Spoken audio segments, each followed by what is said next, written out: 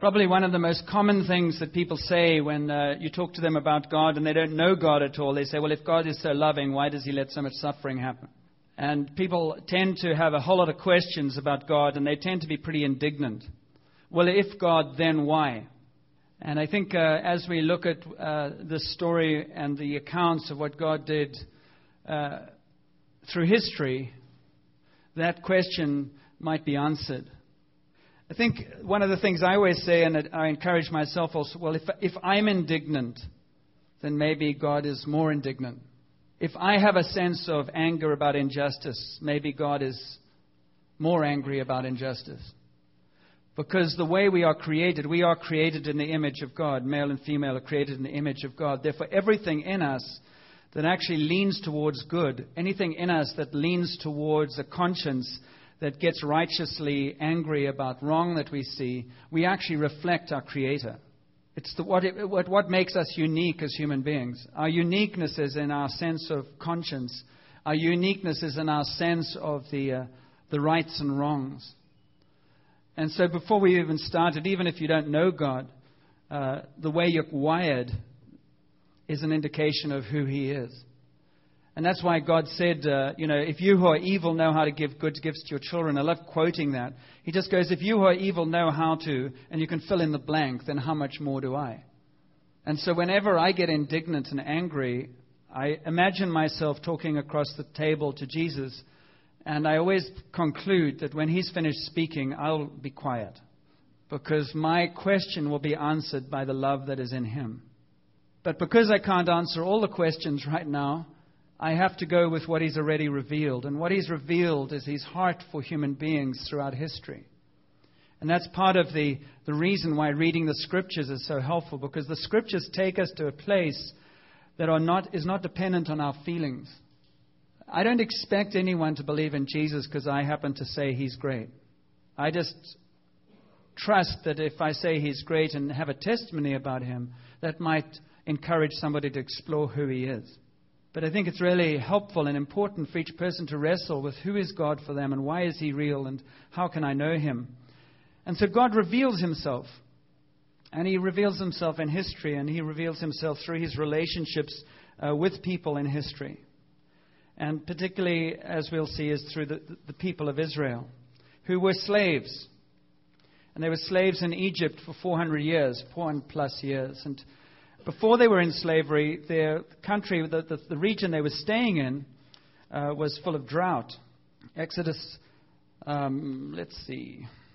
Genesis 15. I'm just going to go through a couple of scriptures to show us at least how they got there. They entered in Genesis 15 in the time of Abraham. Abram was first his name. He was promised by God. God promised through Abraham that his seed, the children that came from him, would be more numerous than the stars.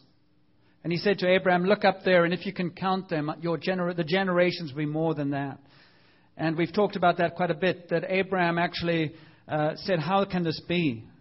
Because he didn't have any children. He and Sarah were barren. And it took many, many years before eventually Abraham actually took on his name Abraham, which was the promise of God. And Sarah became pregnant.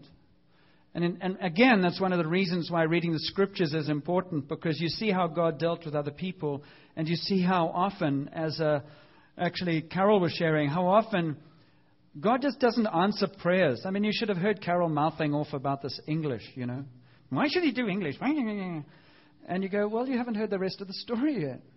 I didn't have the wisdom to say that. I just said, Mike, get over it. And I say that because I had to do Greek and theology, and I said the same thing. What is the most absolute waste of time? I still haven't seen how it's redeemed anything. But,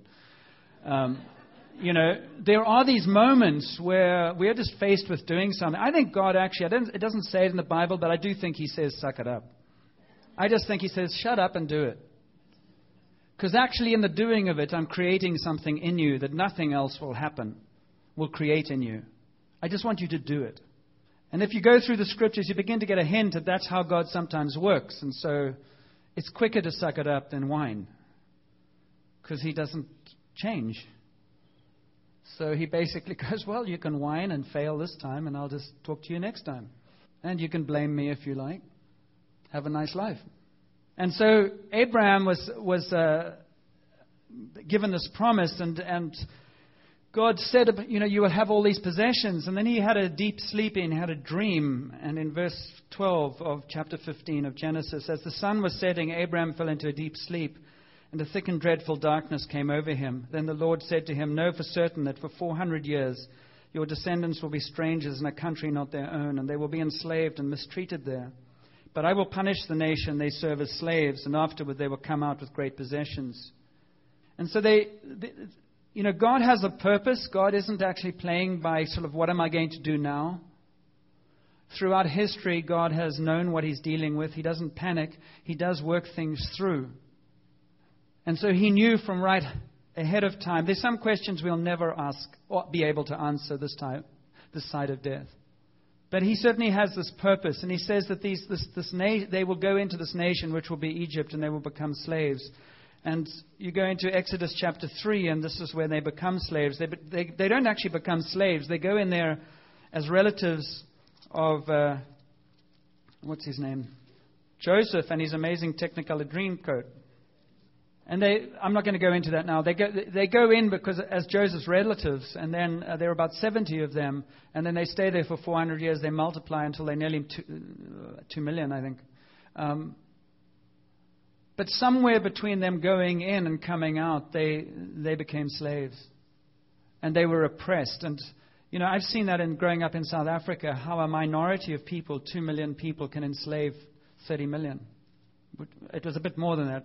Let's say 3 million, 4 million whites, and 20 million blacks. Oppress and enslave. Until, for generations, because South Africa was settled with the Dutch settlers in 1652. From that time, there was this colonialism and this oppression that began to move out. There were wars and everything else, but the mindset, 300 years later, was a mindset of slavery. And as we're talking this morning, I want to just keep on skipping, because the story of Israel enslavement is the story of us and our enslavement.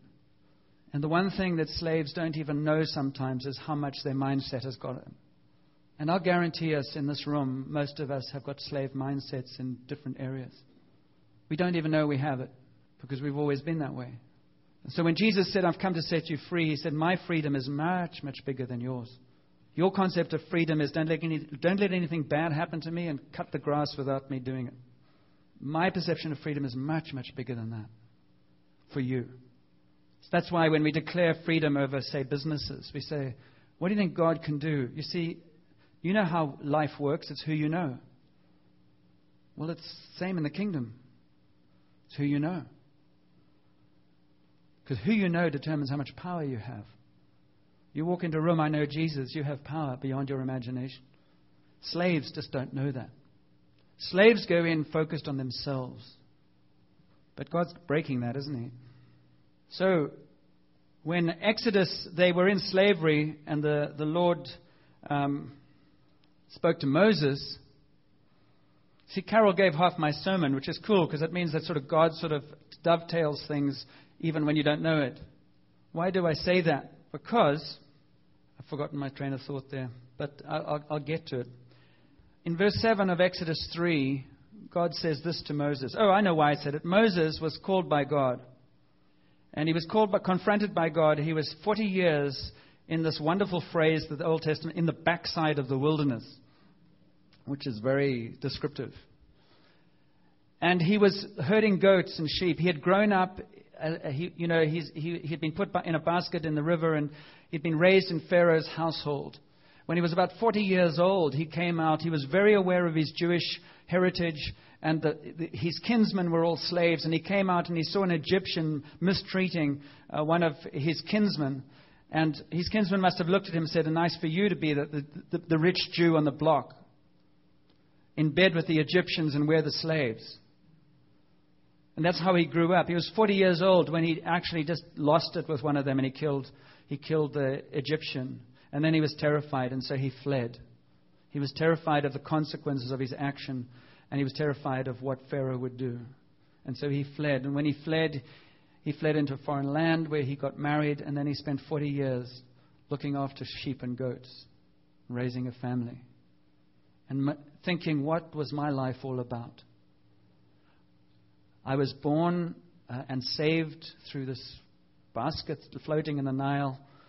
I was raised in a very wealthy, powerful home. I have a very good education, probably. Everything was at my... And then I lost my temper and I blew it.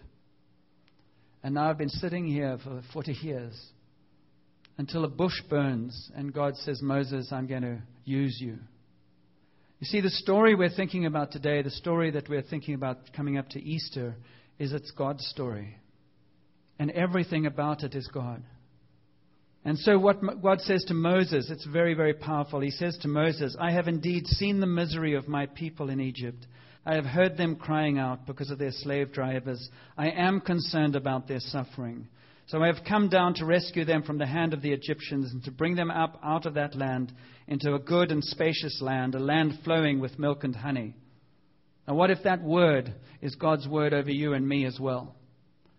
Where He says to you this morning, I have indeed seen, I have heard, I am concerned, and I have come down to rescue you. David, Carroll's David, had to do English because God wanted to redeem the inadequacy of feeling I'm a failure, I can't do that stuff. Moses, 40 years after he fled, guess what? He was told to go back where? To the very thing he was most terrified of.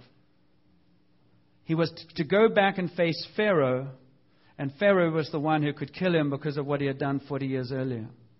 He had to go back and face his fear. How many of you think that God leads you because He doesn't want you to do anything that you don't feel comfortable about? That is almost like a mantra. I don't feel comfortable. I don't feel comfortable when Lefty gets up here and tells all the men to come up. Who cares? You can be comfortable and crippled, or you could be uncomfortable and set free.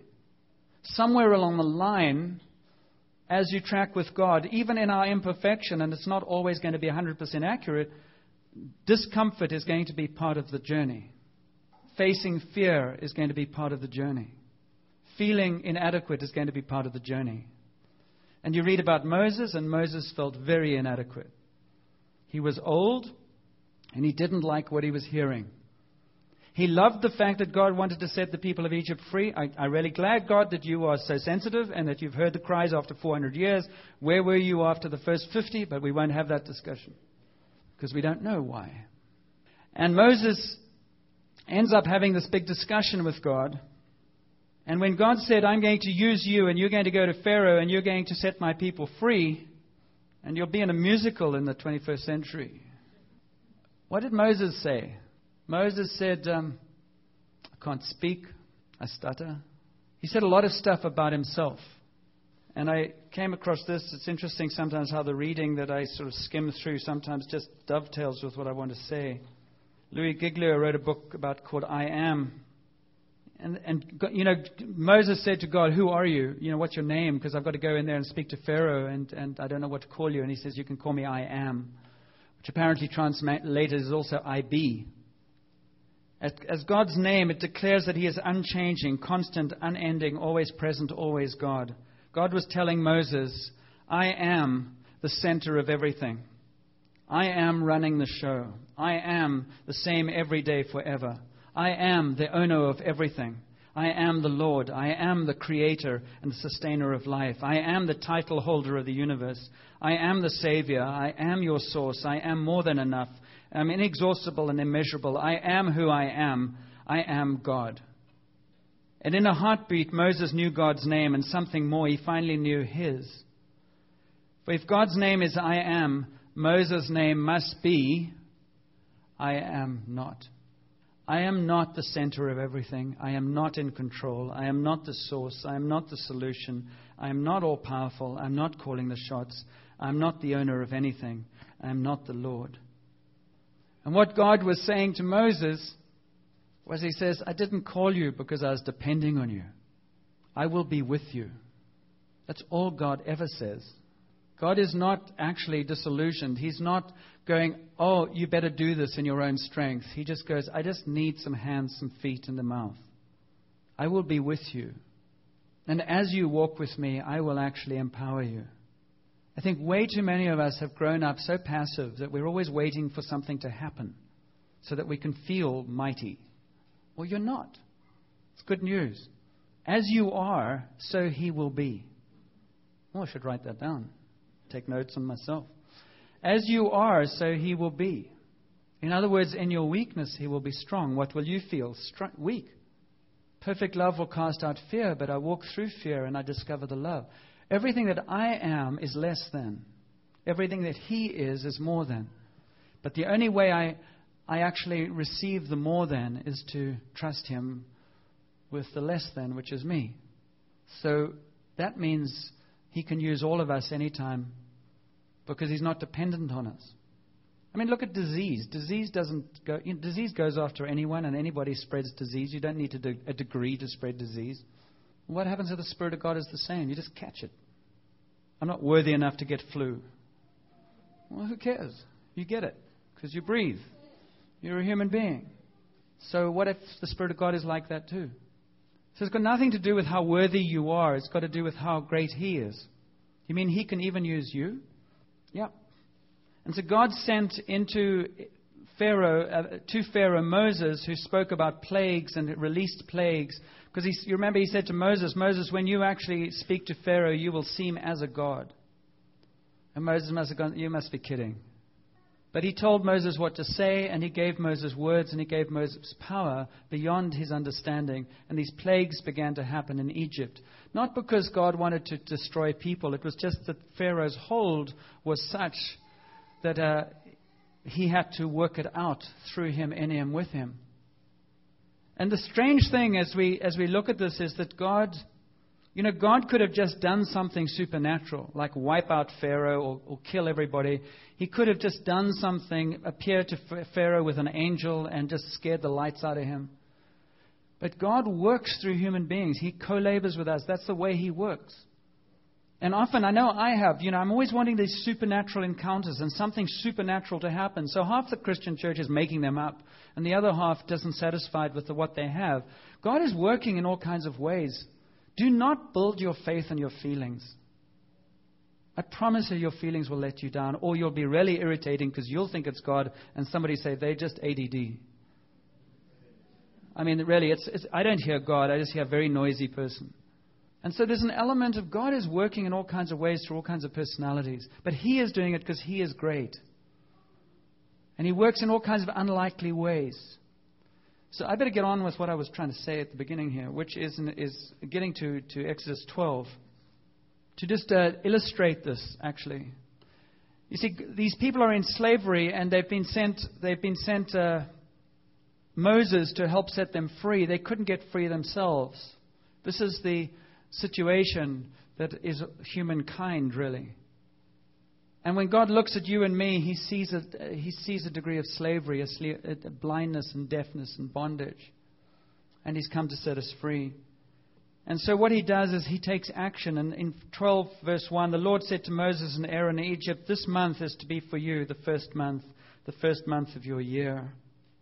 This is the last plague. This is going to be the plague where the angel of death passes over the firstborn. I think it's the last because it's something that God's reluctant to do, but in a sense he has to do. And we could spend all morning on that one. But I just want to quickly look at these, the first month of your year. This is a new beginning. This is the time when your slavery is going to end and you're going to be set free. And then you're going to have to walk out that freedom. But the event of that freedom is what God did. The event of our freedom is what God did on the cross. Again, God could have done this like just supernaturally, just declared it. But notice he doesn't. And so through Moses and Aaron, he says, this is the first month of your year. Tell the whole community of Israel that on the 10th day of this month, each man is to take a lamb for his family, one for each household. What does that tell you? That tells you that, again, in the working out of God setting the people free from slavery, he says, I want everybody to own this and participate. So every household, you're to take a lamb, and on the 10th day, you're going to take this lamb and you're going to look after it. one for each household. If any household is too small for a whole lamb, they must share one with their neighbor. Having taken into account the number of people there are, you to determine the amount of lamb needed in accordance with what each person will eat. The animals you choose must be year-old males without defects, and you may take them from the sheep or the goats, and take care of them until the 14th day of the month. You're going to take these lambs, then I don't want the oldest one that you don't want. I want the best one. And I want you to actually look after it for 4 days, because I want you to actually have a heart relationship with it. I want you to actually feel something about this lamb. And then I want you to actually, on the 14th day, give it. Now, there's symbolism in this. On the 10th day, Jesus rode into Jerusalem on the back of a donkey. And on the 14th day, he was killed. What God was doing in this Passover so many years, 1,500 years before Jesus, was saying, this is how it's going to work out. I'm going to set my people free from Egypt. And then I'm going to set the world free from the slavery they're held into through my Son. This lamb without defect is my Son. He will be Jesus. At this point, you haven't got a clue what I'm talking about, obviously. But this is where it's going. Because you see, the Bible always qualifies itself. It always has another explanation if you look behind it. Why is this important? Because it's really cool to know that the God of history actually has worked through history. There are a lot of people who say, oh, you can't believe in Jesus, he's just a myth. Well, that's just a demonstration of somebody's prejudice and ignorance. There's a huge amount of historical rootedness in Jesus and in what God did in him and what he continues to do, which is encouraging because I don't want to believe in something that's just dependent on my feelings. And so he says, without defect, and you may take them from sheep or goats. Take care of them until the 14th day of the month, and when all the members of the community of Israel must slaughter them at twilight. Twilight is when Jesus was crucified and died. And then they are to take some of the blood and put it on the sides and tops of the door frames of the houses where they eat the lambs. That same night they are to eat the meat roasted over the fire. Fire is important because God burns away everything. He wanted to take that whole offering. There was going to be nothing left. So eat what you can, and anything else has got to be roasted over fire because fire purifies. This is a sacrifice for the sin of Israel. This is a sacrifice for the sin of people. And if you want to take that into our contemporary thing, just again, look at your own sense of injustice. You go home today and somebody's robbed your house. They've taken everything out. The first thing you do is phone the RCMP. You don't just say, bless you, Jesus. Thank you that you're my provider. If you do, that's pretty cool, but I doubt it. You probably phone the RCMP. Why do you phone the RCMP? Because you have a deep sense of injustice in you. I've been robbed. If you who are evil know how to feel injustice, how much more does God? And you go to the RCMP and you say, this is what happened and this is what's been stolen and here's a list of stuff and you better catch the guy. And then you go to insurance and say you need to replace it. You demand justice by the replacement and everything else that goes on in you. You carry within you the DNA of God, who has a deep sense of justice too. The only problem with God is, what happens if the thief who took all your stuff comes in and said, well, my friend told me that I could take whatever I like. It was his house. Relative truth. He believed it. And you go, well, you were told a lie. It's my stuff. Would that stand up in court? Do you think? Joe told me it was mine. I could have anything. I didn't realize, Your Honor. When we come before God, what are we going to do? God says, you've walked through this earth and you've treated it like your own. You've shaken your fist at me at every time anything goes wrong. You've treated the stuff as if it's yours. Every time I ask you to give up something, you whine. You go and you shoot the animals, you do your hunting, you do whatever you do, and you pretend it's all yours.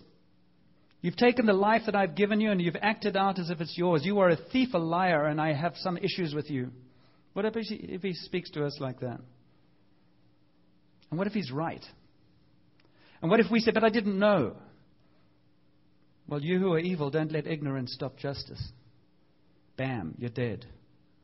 And when you're guilty and you're ignorant, and then it's all exposed, what happens? Trembling, I go, is there anyone here who's going to help me?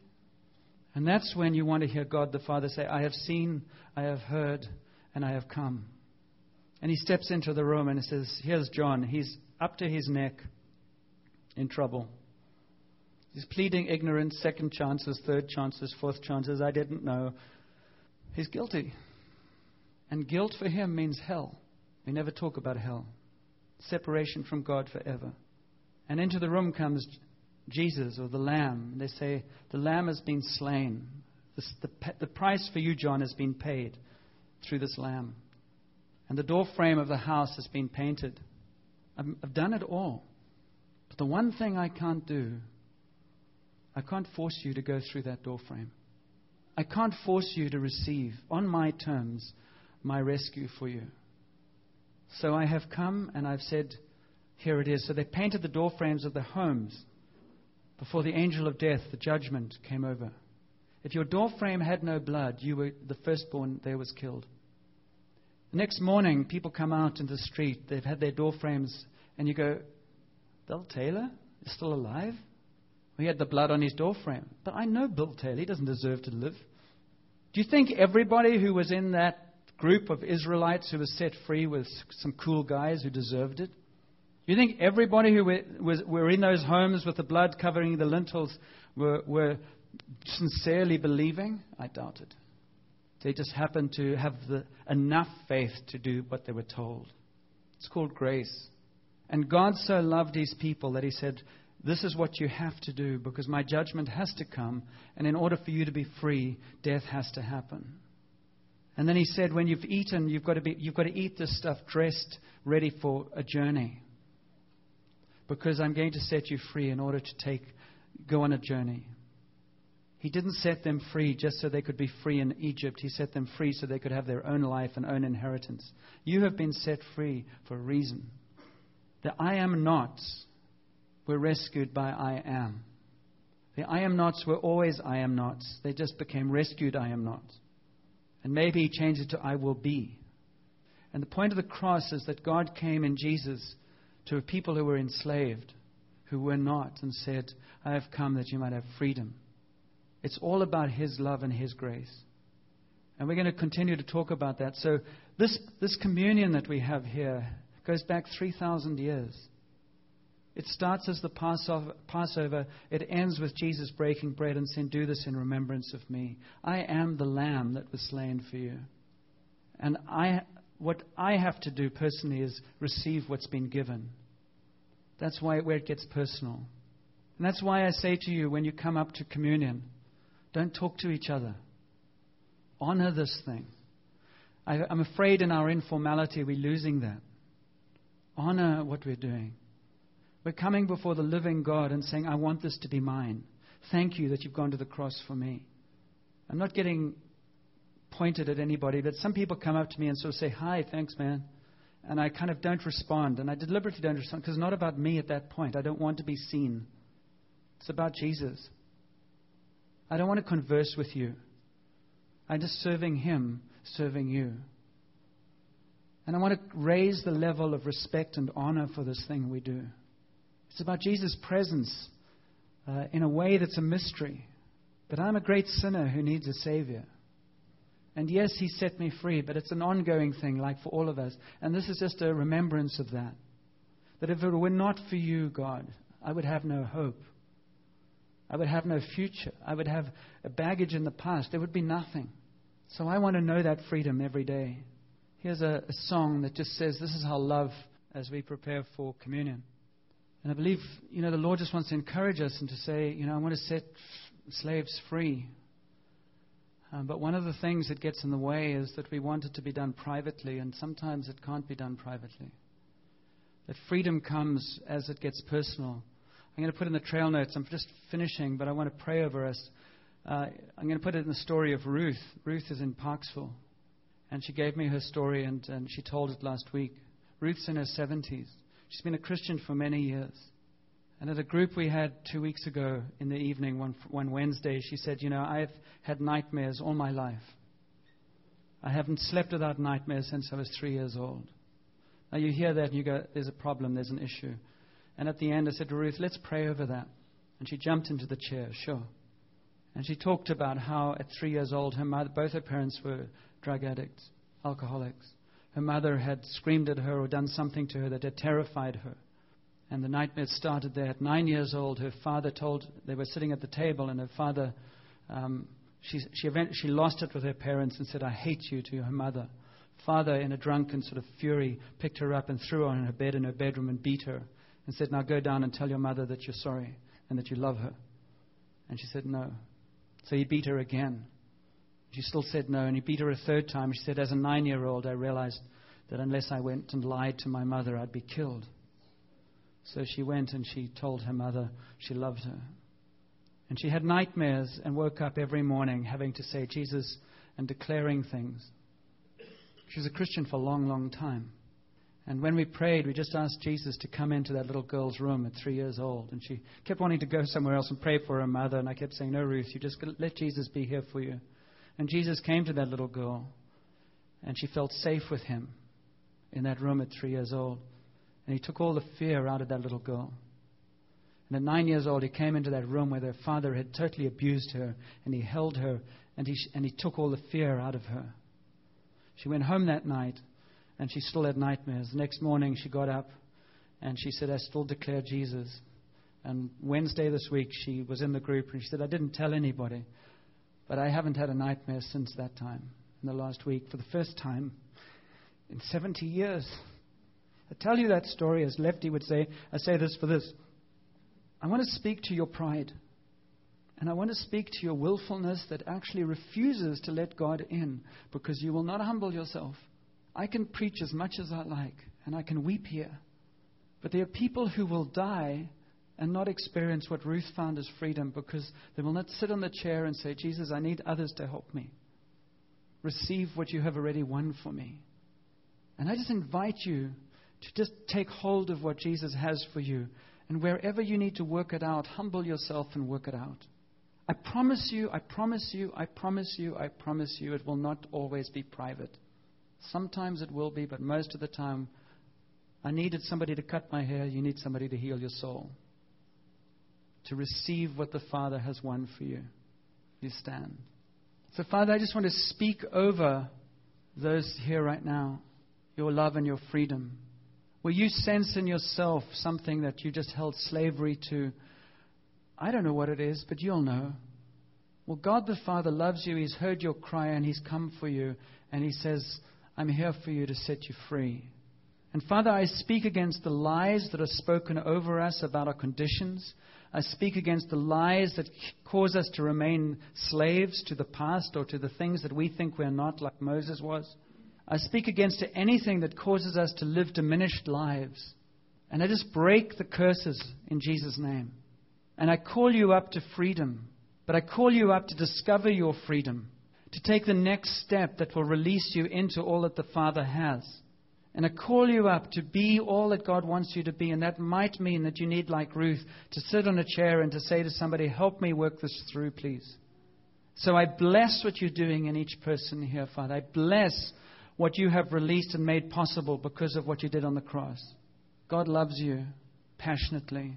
So I just bless the work of your word in our hearts and lives today.